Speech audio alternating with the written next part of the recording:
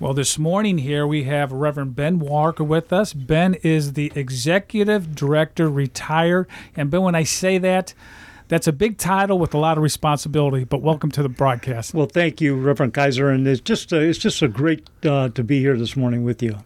Well, Ben, as we talk here, you have a long history with the ministry, and you're still a very big part of the ministry today. But I would like to take our listeners back in time here a little bit and kind of talk a little bit of your introduction to the Haven of Rest and maybe even some of the things that you might have been doing even before Haven of Rest. And if you would like to share that with our listeners. Yes, I'd be glad to. It's been just great to see how, and a blessing to see where the Lord has led in our lives, Kathy and myself, because we were both involved very heavily with Haven of Rest.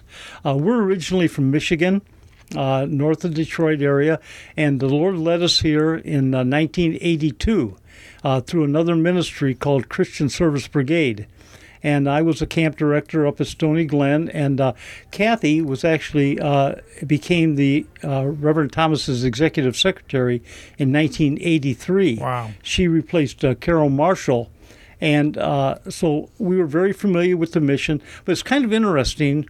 Our first contact with Haven of Rest, it was something that I didn't want to have contact with. I was familiar with a couple other rescue missions, and I was in youth ministry, and rescue mission work was something that I thought was needed, but it's not anything that I wanted to be involved in. And I met a gentleman that worked at Haven of Rest at a big Bible study up in Cuyahoga Falls that I used to go to. And every time I'd see him, he'd invite me to come and visit Haven of Rest. And I would come up with any excuse possible not to go. And finally, after one of those Bible studies, his name was Bob Marshall, and I told Kathy, I says, we're going to have to go down there and see this mission. I says, this guy is not going to let me off the hook. And when we came down, we were just so blessed to see what the Lord was doing. And that was probably in about late 82, early 83. And then as it happened, Kathy came to work for Reverend Thomas in 1983.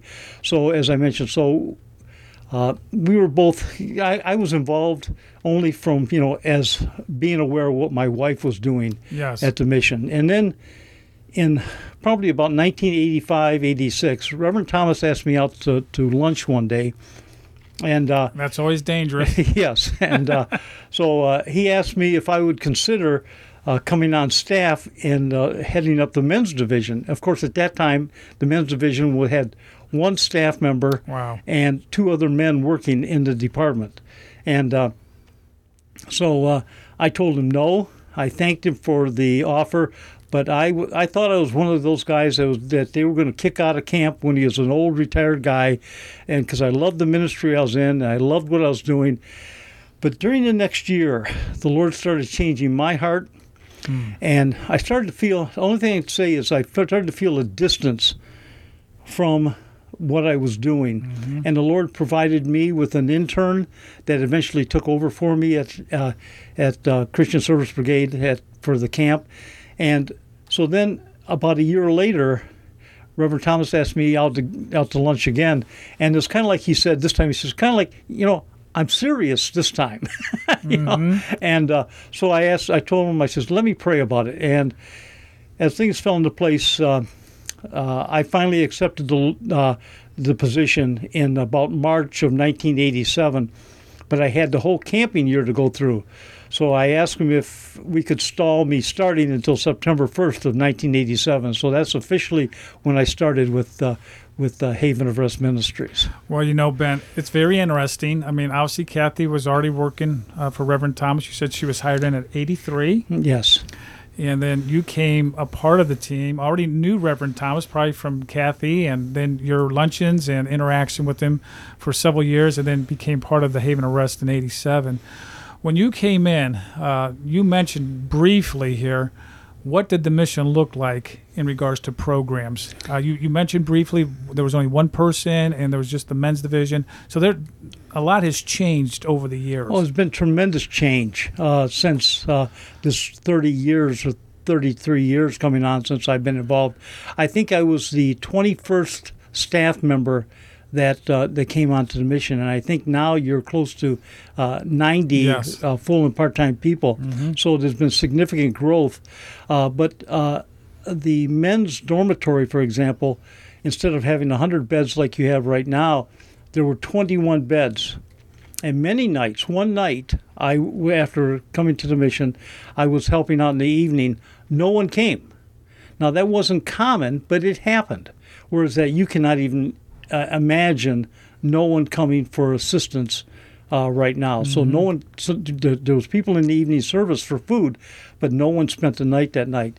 So it was a lot different. The men on the upgraded program men helped out in the evening a lot more. There's a lot more volunteer work and with administrative responsibilities.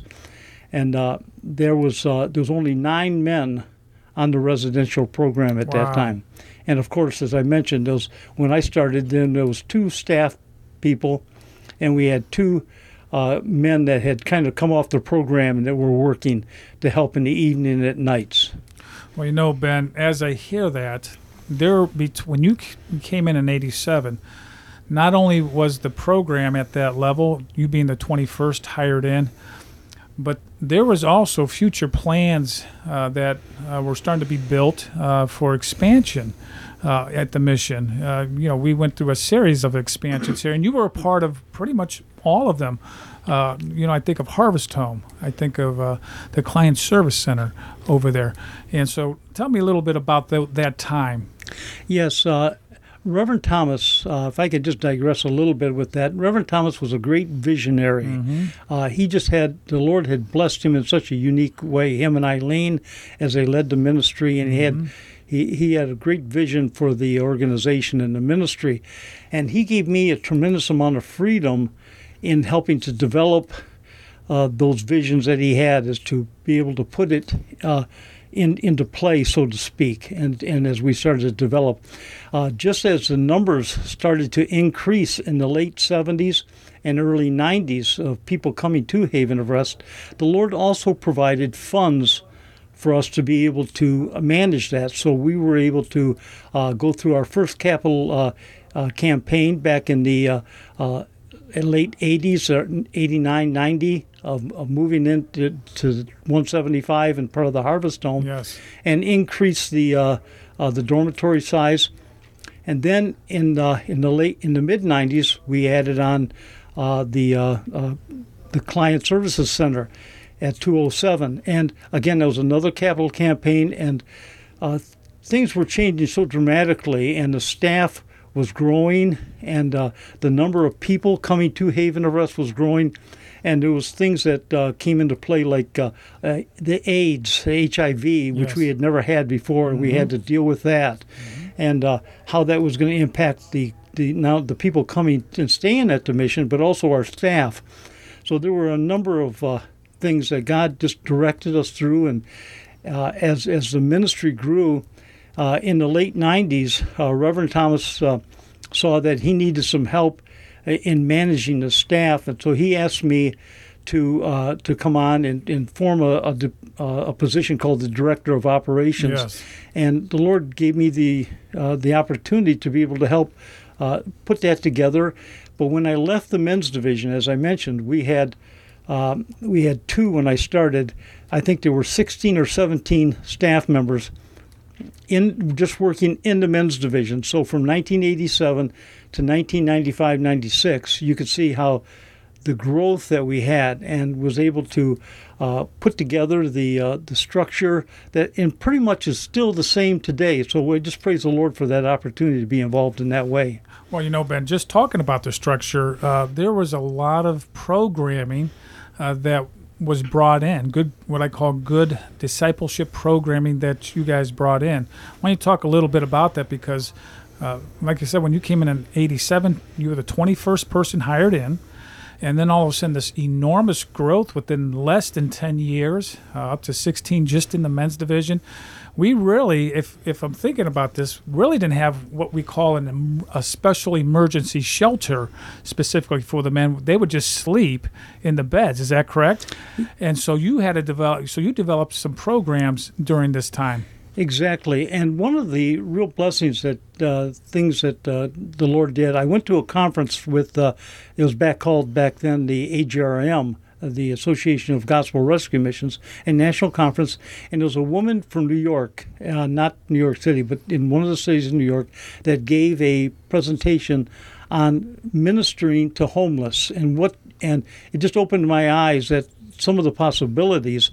And so we came and we started to implement some of those things in dealing with the homeless and what we'd call the clients or guests today, and ministering to them. And of course, getting staff and then having to developing programs. Also, as we develop the program, there's no substitute for good staff. Mm-hmm.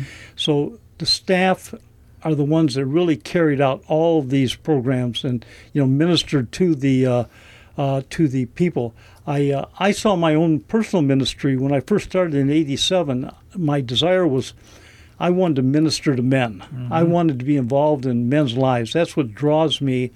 That's my great call to ministry, is to minister to the hearts and the lives and the souls of men. But I saw the Lord leading me more into an administrative position, and really my focus of ministry went from the homeless men and the men on our program really to the staff. I was ministering to them so that they could minister to the homeless and those on our program. One example of some of the additional programs, we saw that there was some missing pieces to the puzzle of education and career development. And Reverend Thomas and Eileen and myself flew out to California and Denver and saw a couple programs and met with some people that were doing this type of ministry already. And slowly, the Lord made it possible for us to be able to add those. We added education, and they're still going on. Jack Hugg, our education coordinator, we hired him, and he has done such a wonderful job. Yes, he has. Over 20-some years. Yes. Mm-hmm. Maybe 25 Yes. that he's Mm-hmm. been here ministering and working with the men's lives. And then L.J. Dalton in our Yes. Career Development Center, of helping the men and the women to be able to look for employment and helping them in securing positions and preparing them. So these were all added. And then, of course, we had to, as we added those, and then we had to, how are they going to blend in with the rest of the programming? So it was men like Gary Meeks Yes. that helped to be able, our chaplain, to be able to work those details out. So it was just a lot of work, but God directed in just some wonderful ways during that time. So I look at all the programming and then working in the time slots too, because when you change programming, you have to work those in throughout the time slots throughout the day to make it work, because there's a lot that goes on the long-term program, especially for the resident men. There's work therapy, there's Bible classes in the morning time, and so as you put in an education center and some of the other ones that came into play over time, working within all the departments to make it work as well. Exactly. And one of the things that's very important to realize is that Haven of Rest, from its very beginning, has been client-centered or ministry-centered into the person that's walking through the doors of the mission. Mm-hmm. It's never been an organization that said, okay, this is our program, you fit into it. That's correct. We want to meet your needs. Mm-hmm. And so Haven of Rest has been sensitive to the changing needs of the people that walk through the doors and say, I need help. And so what worked 10 years ago may not work today. And it's even changing today, Yes. from back in the days that we're talking about. So we went through some tremendous change in looking, evaluating, and looking at the people that were coming to us for service. What were their needs? How could we minister to their lives? And one of the challenges is meeting the physical needs of people is so great. They have so many complications in their lives, so years and years of bad decisions, drug and alcohol abuse, just you name it. They've had it. Problems with the law, problems with prison, Mental health. And as you start to address these needs, if you don't watch it, Jeff, you can all of a sudden the spiritual will get pushed out. Absolutely. Because you want to meet that need, because that's what brings them to the mission. They have a need that they can't handle. And so we want to make sure that we deliberately inject the ministry of meeting Jesus Christ Amen. from the very beginning. We don't want to wait until they're cleaned up and they don't have any problems anymore and then tell them about Jesus. We want to start from the very get-go and telling them how they can come into a relationship with Jesus Christ, because he's ultimately the one that will be able to help them through the issues that they're dealing with. And so that's always a struggle of trying to balance meeting the physical needs and meeting the spiritual needs. And I believe with all my heart the reason that God has continued to bless this ministry is because the leadership, the board, the staff has always given Jesus Christ the preeminence. Amen. And put him first, and that this is his ministry and glorifying him in everything that we do, and he's provided for us and through that. Well, Ben, just saying what you said there, we know there's been testimony after testimonies of lives that have been changed. Even staff, as we pray for staff and family, we know Christ has touched their lives. And if you're just tuning in with us, we are speaking with Reverend Ben Walker. Ben has been with the organization for 33 years. And we are concluding part 1 with Ben here. And we will be picking up part 2 next week. So please tune in for us next week for part 2 with Ben Walker.